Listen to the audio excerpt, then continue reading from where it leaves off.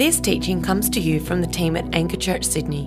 We hope you're blessed by it. For more teachings, resources or info, check out our website www.anchorchurch.com.au.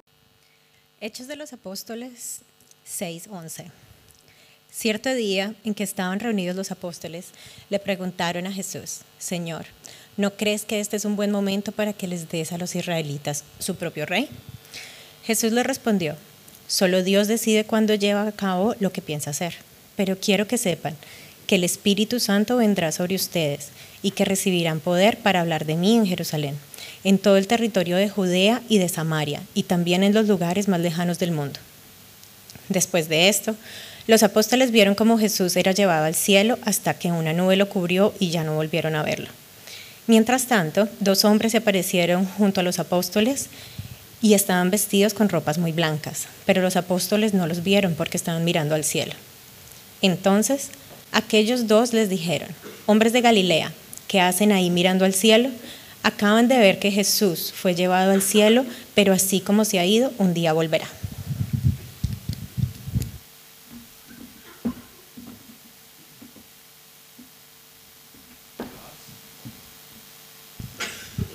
Hello.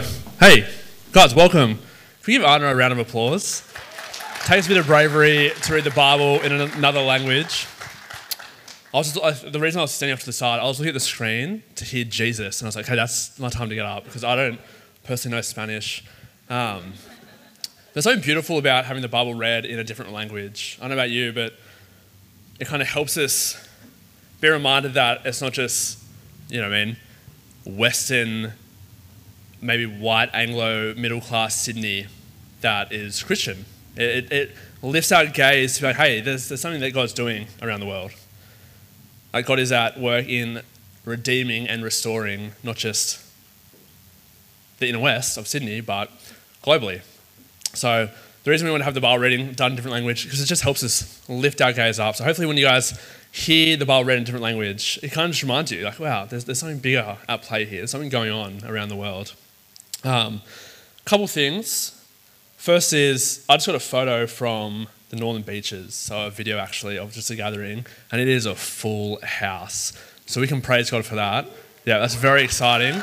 Like James said, Dawson right now is preaching. He's preaching the gospel to people who might be coming back to church for the first time. Maybe you're here today, similar. And we praise God for that. That's what we're on about. That's why we plant churches. It's not just to kind of shuffle the deck around, but to see people who don't know Jesus or who might not have been to church in a long time just taste the beauty and the goodness of him maybe for the first time. And the other thing is, that video that you just saw, it was kind of like, does anyone here watch Architectural Digest, like Cribs? There's like a missionary version of that. You kind of go through the house. When I saw the video, I was like, this is the best. But that's our missionaries, Scott and Ruth.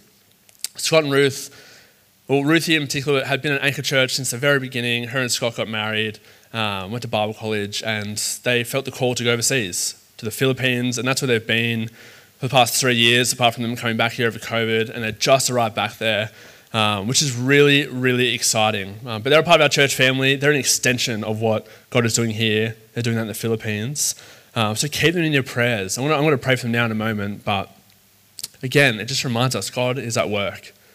It's not just here in the inner west, it's not just Northern Beaches or southwest. Like, we've got work happening in the Philippines, which is something to praise God for and give thanks for. So I'm going to do that now, and then we're going to look at what that passage that Anna read out has to say for us today. Father, we thank you that you're a God who is big, that you're a God who cares about the nations, that you're a God who is at work in restoring and redeeming all people from all different nations. Father, we pray today as we sit under your word that you shape us and change us to be more like Christ, that you lift our gaze above the surroundings around us to across the seas. Father, we pray that you stir our hearts for global mission today. Father, we pray and give thanks for Scott and Ruth. Thank you for the work that you're doing through them, the way you provided for them to even get back to the Philippines. Father, we thank you just for the story that Scotty shared about the Muslims who might be getting started a church plant through them to reach those people. Father, just pray for continued provision and encouragement for them. Help us be a church who loves them, even from afar, that supports them. And Father, we give thanks just for the work that you're doing right in this moment in the Northern Beaches. Father, we pray that this afternoon we can hear stories of just how you've been at work. And Father, we pray that this is a milestone for that church family that they can look back on and just praise you for. But Father, we pray for all these things and lift them up to you in Jesus' powerful and beautiful name. And all of God's people said, Amen. Well, I went to a Bible college called Sydney Missionary Bible College.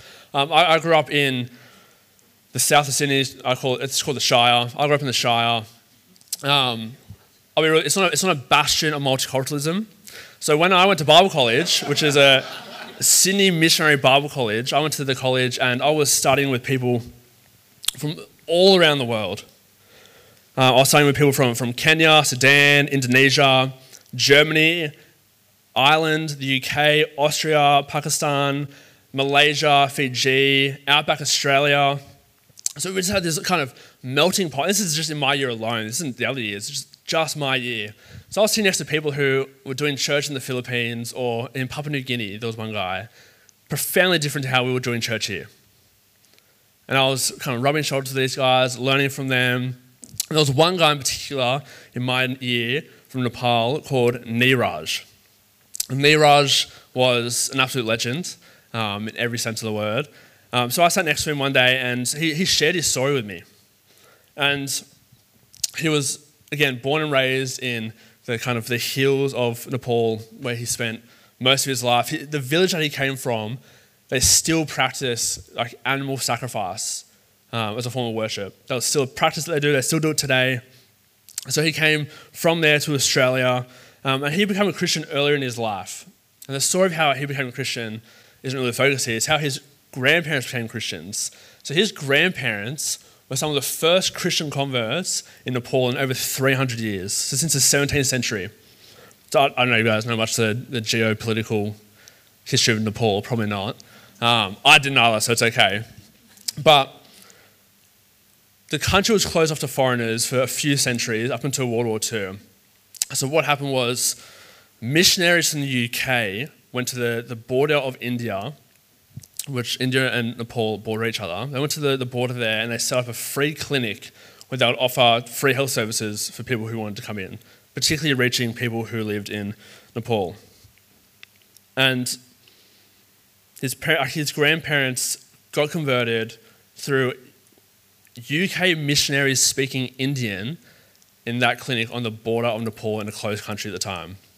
And the story of how it happened was his grandfather grew up in a really abusive home, had to run away from home. So he ran away from home, wanted to get to India to join the army in India, didn't make it that far, got to the border.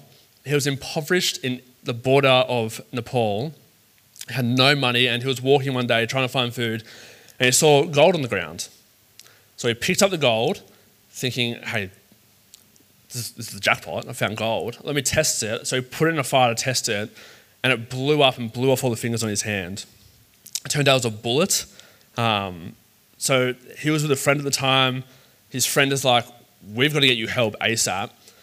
And he knew about the clinic over the mountain. He's like, we've got to get you to the clinic, the free clinic. These guys will help you. He knew that they were white, so his grandfather knew that they were white, and the people in his village believed that white people were cannibals. So he's like, I'm not going there. He didn't have a choice. His friend dragged him as he's kind of bleeding out. This was on a Sunday, so they dragged him into the kind of clinic where they were doing church at the time. They dragged him in. The missionaries stopped the service, and they just treated him and tended to him and performed surgery on him for the next several hours. Like, it's literally like you think Jesus and the paralytic, the friend bringing, it's literally just a modern day, or not modern, but a more recent version of that type of story. And while he was recovering there, the missionaries tended to him, they loved him, and they cared for him at the bedside. And over the time of his recovery, they opened up a kid's storybook Bible, essentially.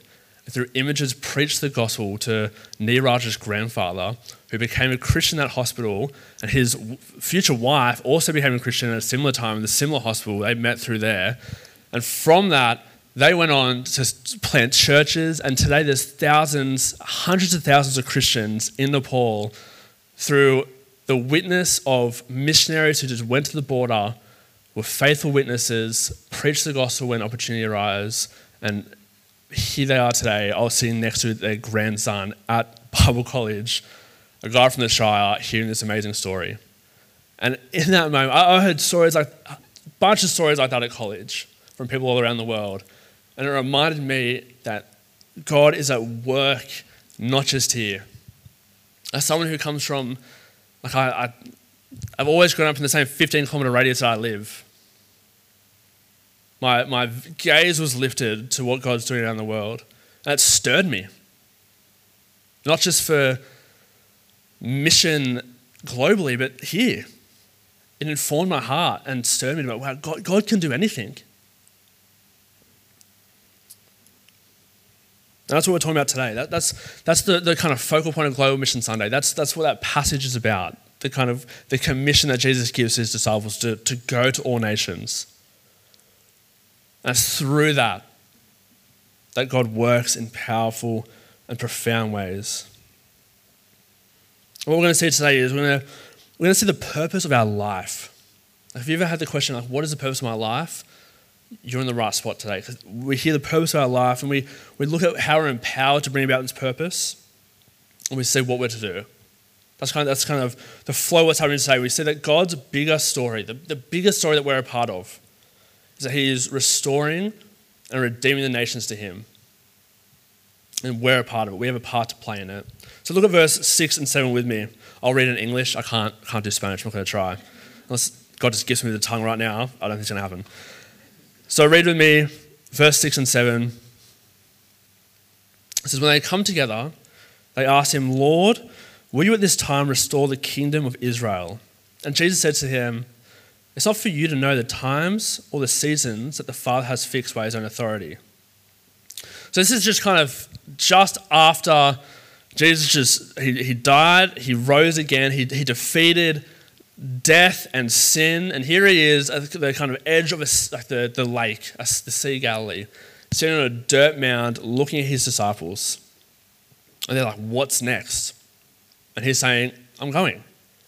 He's about to ascend.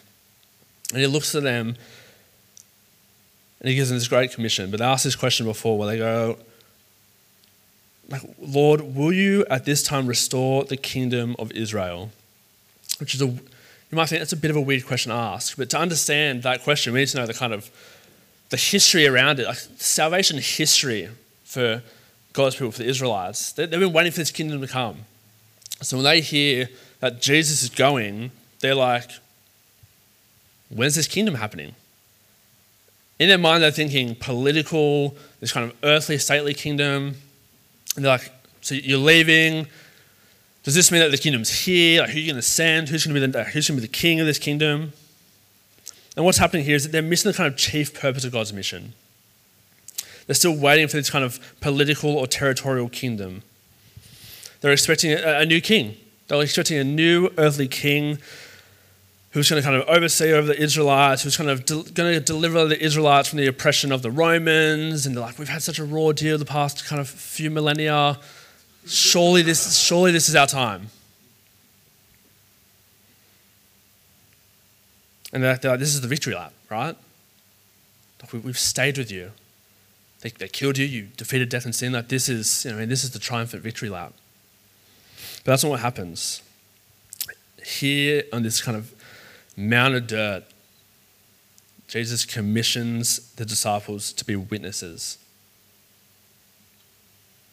It's not this kind of flashbang celebration. It's not the promise of political or cultural victory, but it's a commission.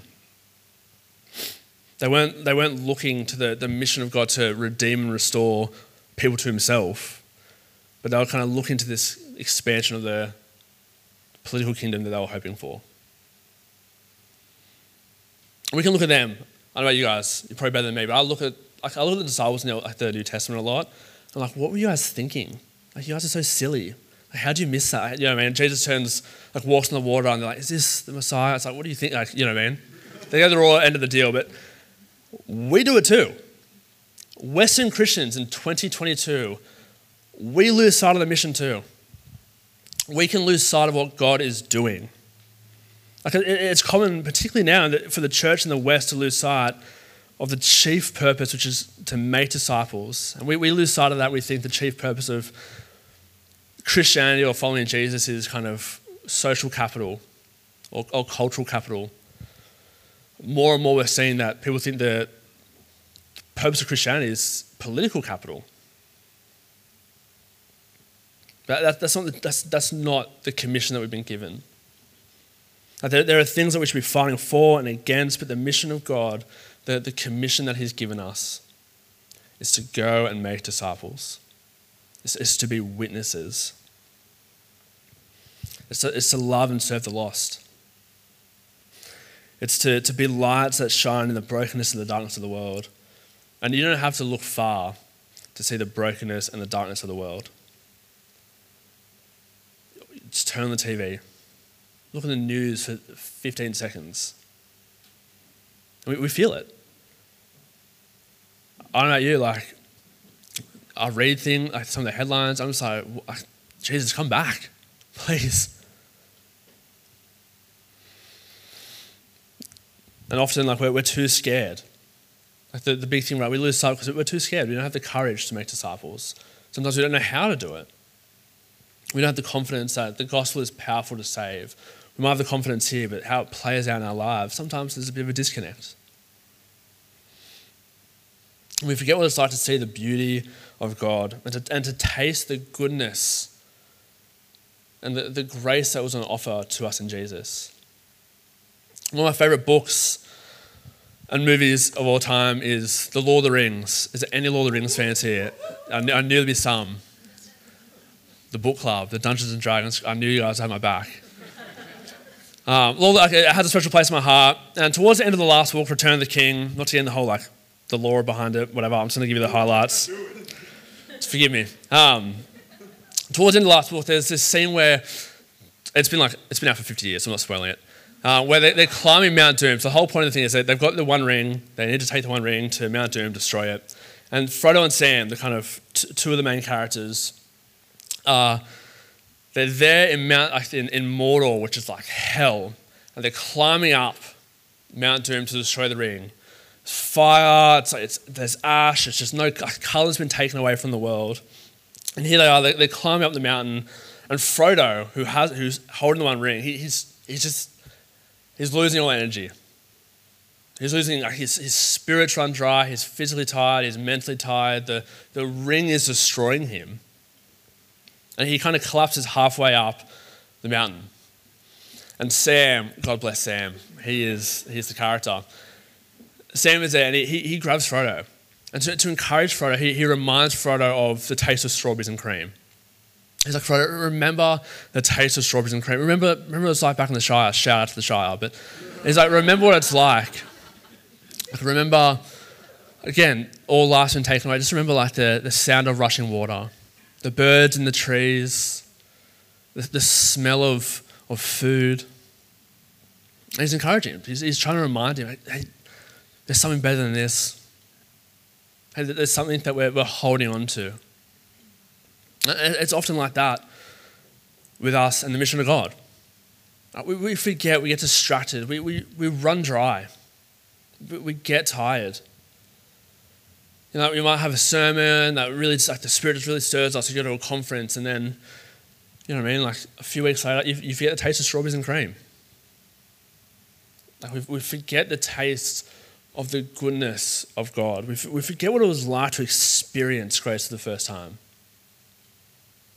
We forget the moment what it felt like to just be reminded, or maybe for the first time just hearing the gospel, that Jesus love. I remember the first time I became a Christian, well, the only time I became a Christian, but when I first became a Christian, it blew my mind that Jesus loved me. That despite my sin, past, present, and future, that I have forgiveness in Jesus Christ. And it's so easy for me to forget that. And that's kind of what the disciples need. It's what we need. It's like, just remember. Remember the goodness of God. Remember what he did for you on the cross. Remember that the whole purpose of your life is reorientated around him. And in classic Jesus fashion, he answers their question by pointing them to the future kingdom to come. He points them to the future, not a nation state on earth, not the best political king or leader that's going to come and kind of solve all the problems. He shows them that real power, it's not cultural, it's not political, it's not social, but real power is the Holy Spirit. That's his answer. Look at verse 8 with me. Jesus says this. He goes, but you will receive power when the Holy Spirit comes upon you. The power that Jesus is leaving with his disciples. Again, he's about to ascend. He's like, I'm going to leave this power with you. And you guys are going to be witnesses to the end of the earth. And this power it's not soldiers, you know what I mean? It's not like a gospel hit squad. It's the Spirit of God, the same Spirit that rose Jesus from the dead, the part of the triune God. He goes, that Spirit it's going to live within you, dwell within you, and he's going to empower you for the mission. He's going to empower you to be witnesses to the end of the earth. And here today, if you're a Christian, if you have put your trust in what Jesus did for you on the cross, if you are as imperfect as you possibly can, trying to follow Jesus, you have the Spirit of God dwelling in you. The same Spirit that rose Christ from the dead is sealed in you, and he's at work within you. And he's empowering you to be witnesses. And that's the same Holy Spirit that reminds us of the taste of strawberries, so to speak. It's the Spirit that points us when we forget to Jesus, to the Father, and say, remember. But more than that, he empowers us to make disciples. I don't know if you've ever been in a conversation where you've been a spiritual conversation with a friend or a family member or a co-worker or a GC, where you just say something and you think, dang, that was good, right? And you're like, I don't know where that came from, right? My GC might know this. I sometimes say things that sound good. I don't know where that come from. It just happens. It's just, right? And we can kind of pin it to that. We can be like, it's just, you know what I mean? My brain's making mental links and I'm kind of pulling the information back up. But from what we see in the scripture, that's the Holy Spirit. That's the Holy Spirit reminding us in those moments. Hey, you remember that you read this? Remember that time you heard this? Remember that podcast you listened to or that conversation you had with someone else? Like, it just comes up. Like you've read something or you studied something and you've heard it and the Spirit just brings it up in the right time at the right place. And you think, hopefully this is right. And we trust this. We trust it. It is. Or all of a sudden, there might be times where you just feel emboldened. If you're anything like me, like maybe you get anxious. Like you kind of sense that there's an opening to tell someone about your faith, to share the goodness of God and the beauty of the gospel. And not only you might be too anxious to do that, too nervous, but there might be times you just feel emboldened. That's the Spirit. That's the Spirit empowering. That's the Holy Spirit kind of just dialing up what He's doing in you and empowering those moments to make disciples, to be witnesses. There's times in my Christian life I've been having conversations with people about the things of God, whether they're believers or not, and I've just felt so out of my depth. I was like, I can't answer this. I don't know what to do here. And there's been times where I've prayed in those moments, obviously not out loud, it's weird, but I've prayed in my head in those moments, and it's like time just slowed down. And God has just been gracious by His Spirit, just to give me the right words to say, and used it. Used my feeble words, and the Spirit empowers them, and use them in powerful ways. Which means we're not alone. Like as we're His witnesses, as we go out, we're not alone. As we seek to make disciples, you're not alone. God is with you. The God of the universe, the same Spirit that rose Christ from the dead, is with you. And that should give you some sort of boldness. But where are we to be His witnesses? That's what the next verse says. It says, you will receive power when the Holy Spirit has come upon you, and you will be my witnesses in Jerusalem and in all Judea and Samaria and to the end of the earth. The purpose of everything we do, the purpose of, and the mission of our lives, the kind of mission statement of your life is to be a witness. It's the point of our careers, it's the point of our relationships, of our marriages, of our families, of our money. It's the point of where we live, what we choose to do. It's the point of our hobbies. Like everything that we do, all these things are encompassed in we're there to make disciples. We're there to be witnesses, to point people to God's goodness and his glory and his beauty. That's what it means to be a witness. It's to show people the beauty of the gospel. And where do we do it? Where do we be witnesses? Well, first it says Jerusalem. And we hear that, right? And we think, do I have to go book an Emirates flight and pack my bags and go to Jerusalem and spend some time there? Obviously, we do a bit of contextualization. And what it's saying is to think of Jerusalem as local. So when Jesus is speaking to his disciples, like that's the local area. That's where they're at. They're saying here, like for us, it's the suburbs we live in. It's Marrickville, it's Dulwich Hill, it's Pymble, it's North Sydney, it's down south in the Shire. It's where we live. That's Jerusalem for us. We're to be witnesses in our communities, in our workplaces, as we go to Roseville before or after church. Like we're there to be witnesses. When you're getting groceries or petrol after dodging it for 2 weeks because the prices are insane, but when you finally go get petrol, like we're there to be witnesses. We take the weight of eternity with us everywhere we go, everything that we do. We are ambassadors to the kingdom of God. We are ambassadors and witnesses. We've seen and we've tasted the beauty and the glory of Jesus.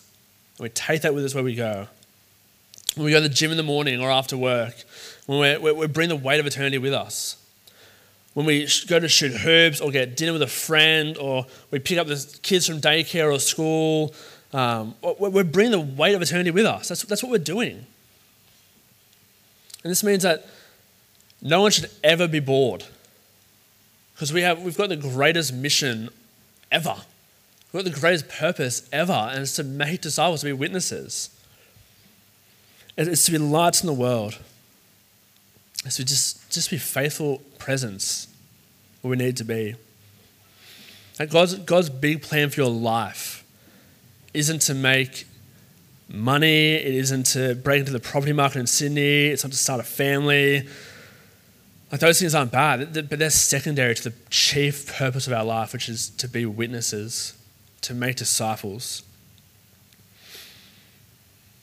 It's God's chief purpose for your life. It's to bring glory to him. It's to make not converts, but disciples.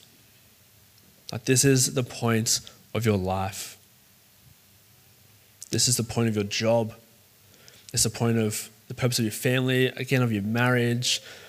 It's all right there. It's all in that verse.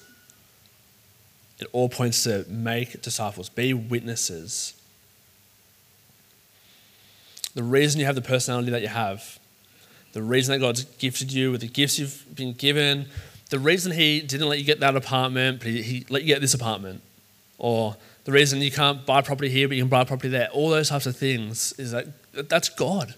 That's the Spirit working to open doors to say, I want to be a witness here. The reason you have the interest that you have, that's why. And like we heard last week from James' sermon, which if you didn't get a chance to listen to it, go back and listen to it, because it really frames this point of the sermon. Like we just need to be attentive to what the Spirit is doing, to where he's already working, looking for people of peace, and just all we got to do is just join in with what God's doing. Just step into it. The Spirit's doing the work. We're invited to come play. It's a cosmic take your kid to work day, and we're invited. Like when you So what can this look like? I think part of what things is it's just the little things. It's doing the prayer walk around your apartment complex even. When you go for your walk, just pray. Pray for what you see around. Pray for the people that you see around.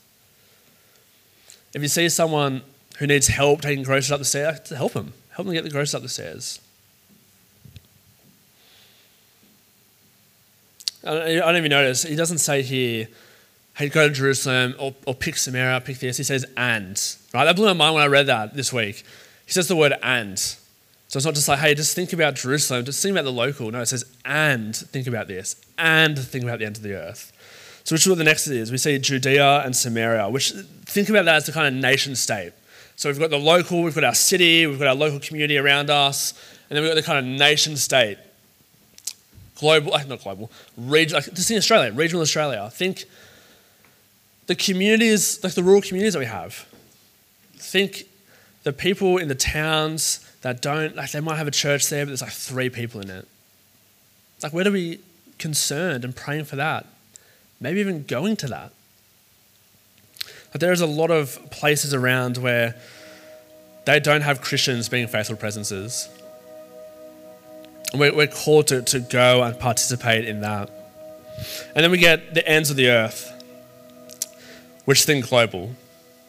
Think ends of the earth. And at the moment, there is 7,415 unreached people groups. So when you hear unreached people groups, this is people that the Christian percentage of Christians in that community is so low that it's classified that it hasn't been reached with the gospel yet. And there are 7,415 unreached people groups around the world.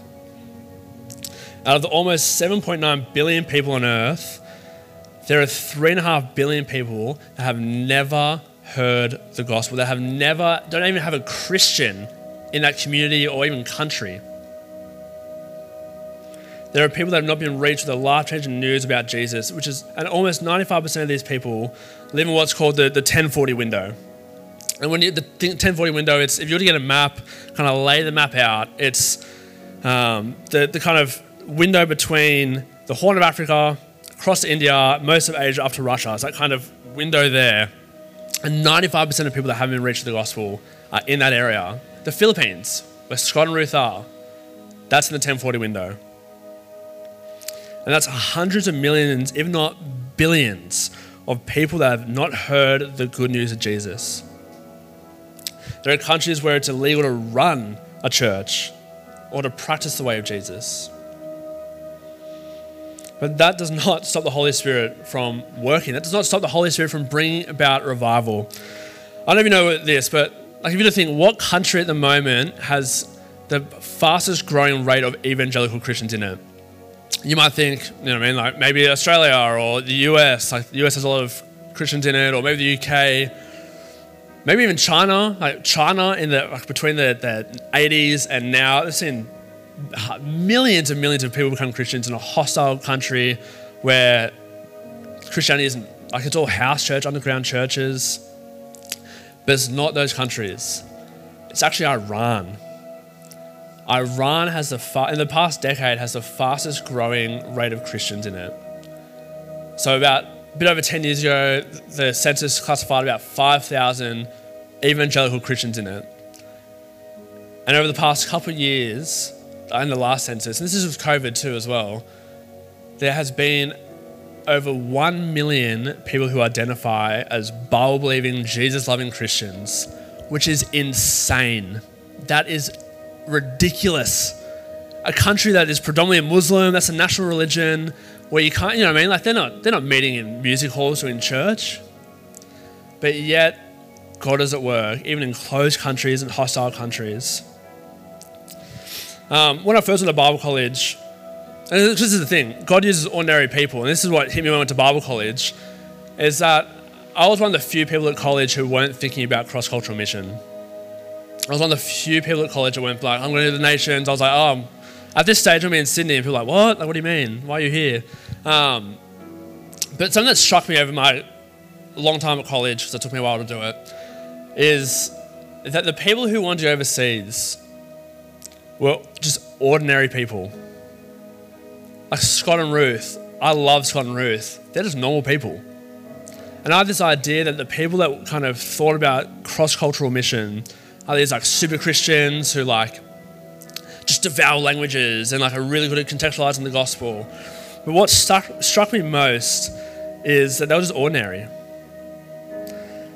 They were ordinary, normal people who were just being obedient to the call that they feel that God had put in their lives that season. They had a clear call to go to a particular country.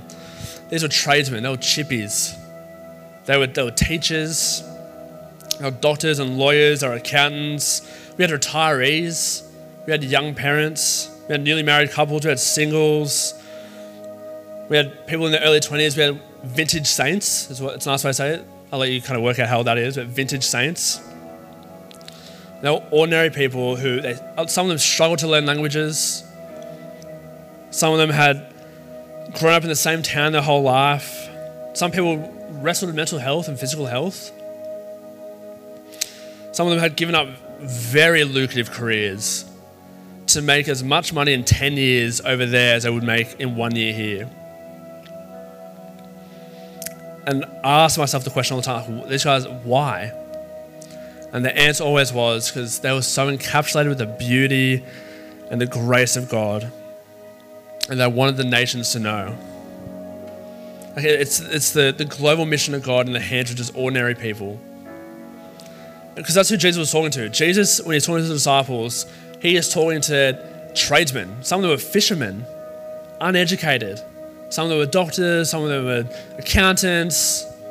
And he's talking to them saying, guys, go.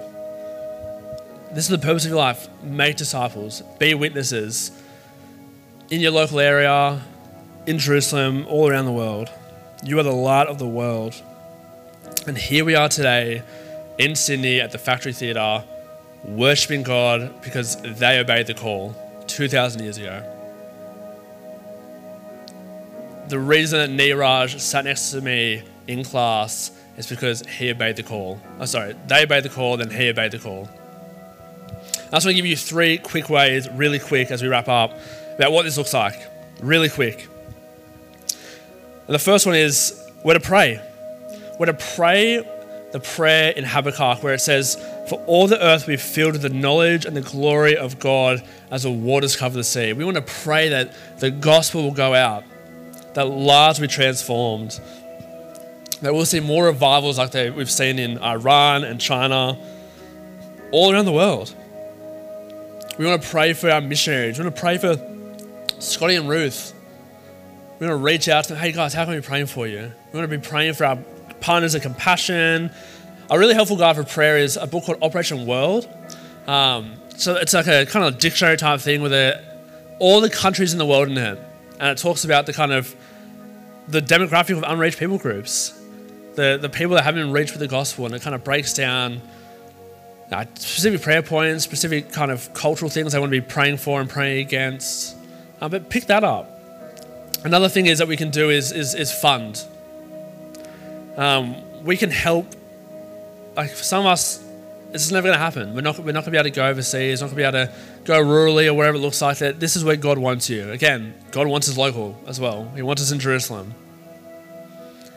But maybe you can't go. But you can fund. You can help fund people to go. Most missionaries have to raise part of, if not all, of their funds to overseas. And we get to partner with them. We get to use the resources that God has given us, that are His, to bless people to go, but to be reaching people in areas that we can't reach them. It's funding things like compassion. We have Compassion Sunday coming up in a couple of months. We get to fund that. We get to bless and sponsor kids in areas that are unreached, in areas where the gospel isn't preached all the time. We get to bless that and be a part of that. We fund things as a church like Acts 29. Acts 29 has a rural and a global church in hard places initiative where we're helping bless and send people to those areas as a church family. You're helping do that. And we can help fund Scott and Ruth. We can jump on board and help bless them financially to free them up to be planting churches, to be reaching people, to be training people over there. And finally, we can go. We can go. Maybe you're here today and you've thought in the past that you want to go somewhere.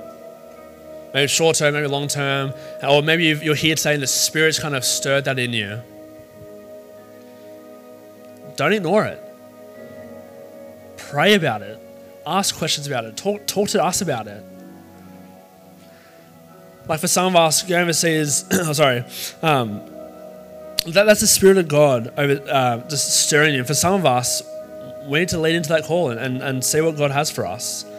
Doesn't mean like God wants us to always go work for churches overseas or be in pastoral ministry. A lot of missionaries, they just go over there. They work the job they're working here, just in a different country, and they just bless the church there. They use the knowledge they've gained here to go help establish and serve in churches over there. And maybe that's you. Or maybe you're here today and you're like, the inner west is just it's too expensive. I'm going to move rurally one day. I'm going to go to Tamworth or to Armidale or to Bathurst, whatever it looks like.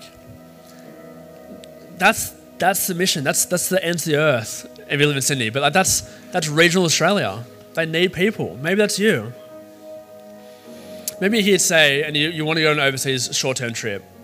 I think if you have the means and the availability, I think at some point everyone should just go to a different country and hear the gospel preached and sung in a different language.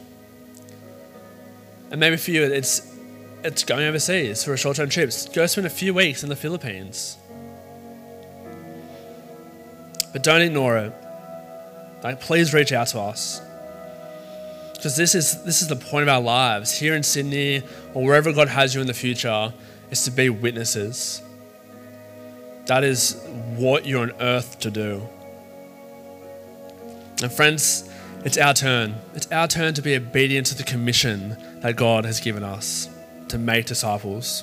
God is redeeming and restoring people to Him. He has invited us just to come play, to come be a part of what He's doing. And He's given the mission of God, the global mission of God, in the hands of ordinary people like you and me to be a part of.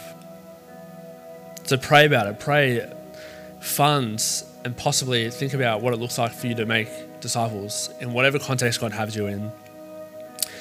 But as a church family, let's just get after it. Let's just do it. Don't wait. Don't think about, okay, I'll be attentive to what the Spirit's doing next week. Let's start today. And let's see what God has for us. I'm going to pray. And Father, we thank you that you are at work in our city. Father, thank you that we live in a city where the nations are coming to us in many ways. Father, I pray for us here in the room today that you just give us clear direction for where you want us and what you'll have us do. Father, for many of us here, they'll be staying here in Sydney. Father, help us be faithful witnesses in our workplace, in the gyms we go to, in the hobbies that we participate in the schools that we pick the kids up from. Father, help us to be a faithful witness. And Father, for some of us here, that might mean eventually work takes us somewhere else, or maybe it's a more intentional call that you put in our lives to go overseas. Father, I pray that you help us resource those people. And I pray for those people here today that they have that stirring. Father, give them clear direction, open doors where doors need to be opened. And Father, all of us here today, give us a boldness to be looking for people of peace and to be joining with you with what you're already doing. We praise in Jesus' beautiful name. Amen.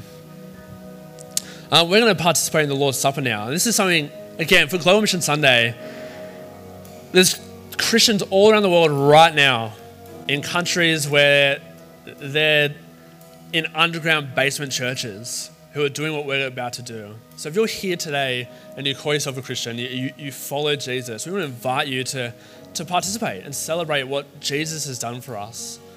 And it will be happening over the next 3 songs, so there's no rush. Take your time. This is a slow thing. There's stations at the back, the left and the right. We want to create a space for you guys to pray and to do business with God. Take someone up with you and pray with them. But as you take it, just remember 2 things. Remember what Jesus has done for you on the cross as you break the bread and drink the grape juice. So it's his body broken for us. It's his blood spilt for us. But also, particularly this week, as you do that, hey, remember that we're a part of a global community that are doing this at the same time as us. That God is at work globally.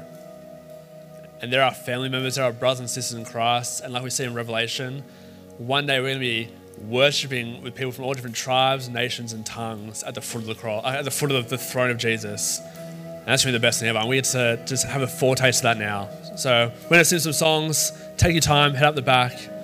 Let's get after it.